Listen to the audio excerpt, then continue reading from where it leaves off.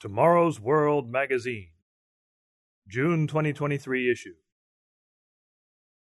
Feature article, The Legacy of the Prince, by Dexter B. Wakefield. Read by William Williams. Article begins. The year 2023 marks the 510th anniversary of a famous little book written by a European nobleman named Niccolo Machiavelli. That book, The Prince, is one of the most famous and influential books on politics ever written.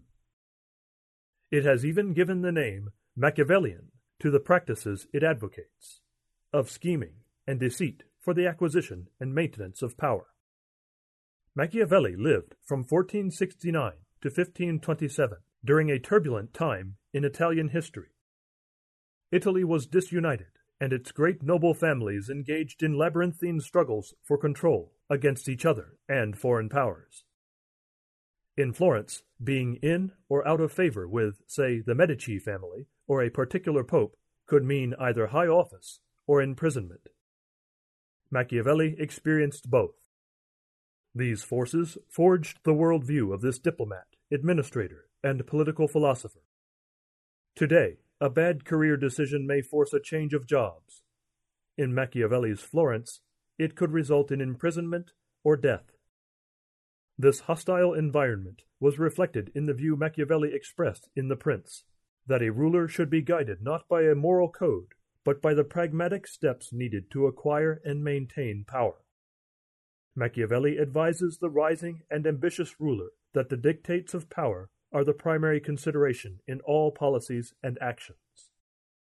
According to Britannica.com, quote, Machiavelli can be interpreted as the founder of modern political science, a discipline based on the actual state of the world as opposed to how the world might be.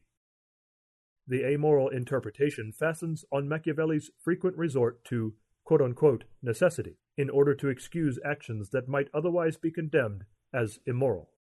End quote. Subhead: The Machiavellian Personality. In The Prince, Machiavelli advises rulers that it is more effective to show arrogance than humility when dealing with others, that powerful people should feel free to cheat and deceive whenever it suits their purpose, that it is better to be feared than loved, and that to be popular and secure in power, a prince need not be virtuous, but must appear so. Are there people today who actually live the way Machiavelli proposed?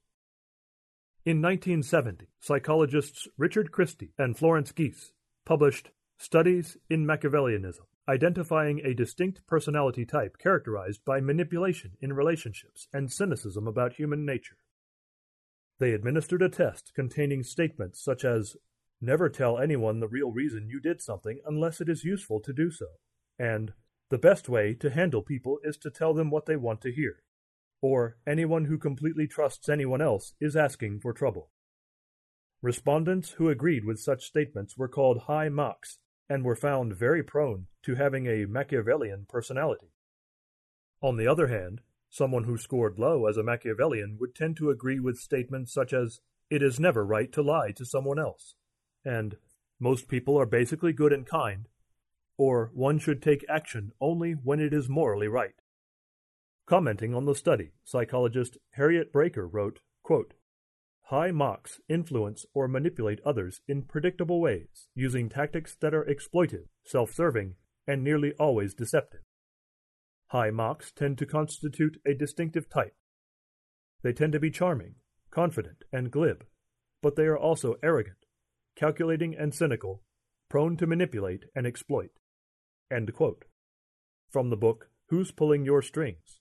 Published 2004. Subhead: The Real Prince of Our Current World.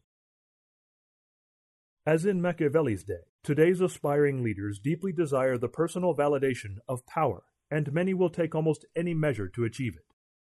The Apostle James explained why. Where do wars and fights come from among you? Do they not come from your desires for pleasure that war in your members? You lust and do not have. You murder and covet and cannot obtain. You fight and war. James chapter 4, verses 1 and 2. It is all about two very different ways of life. God's very nature and character is love and outgoing concern for others, the way of give. But the way of the politics of this world is get, self-focused, in obedience to a very different ruler. Jesus Christ identified the true prince of this current world when he said to his disciples, "The prince of this world cometh, and hath nothing in me, and is judged, and is cast out."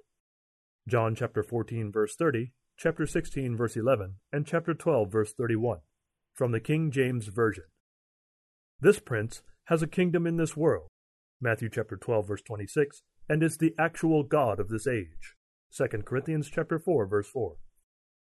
To whom was Jesus referring as the current ruler of today's world? The Bible reveals that this world has a spiritual ruler who embodies all of the ambitions and willfulness of today's ambitious leaders. Notice the nature that this former archangel reveals. "I will ascend into heaven. I will exalt my throne above the stars of God. I will also sit on the mount of the congregation on the farthest sides of the north. I will ascend above the heights of the clouds. I will be like the Most High."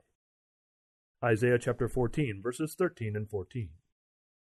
This spiritual being was once called Lucifer, the light bringer. But in his willful rebellion against God Almighty, he became Satan, meaning the adversary.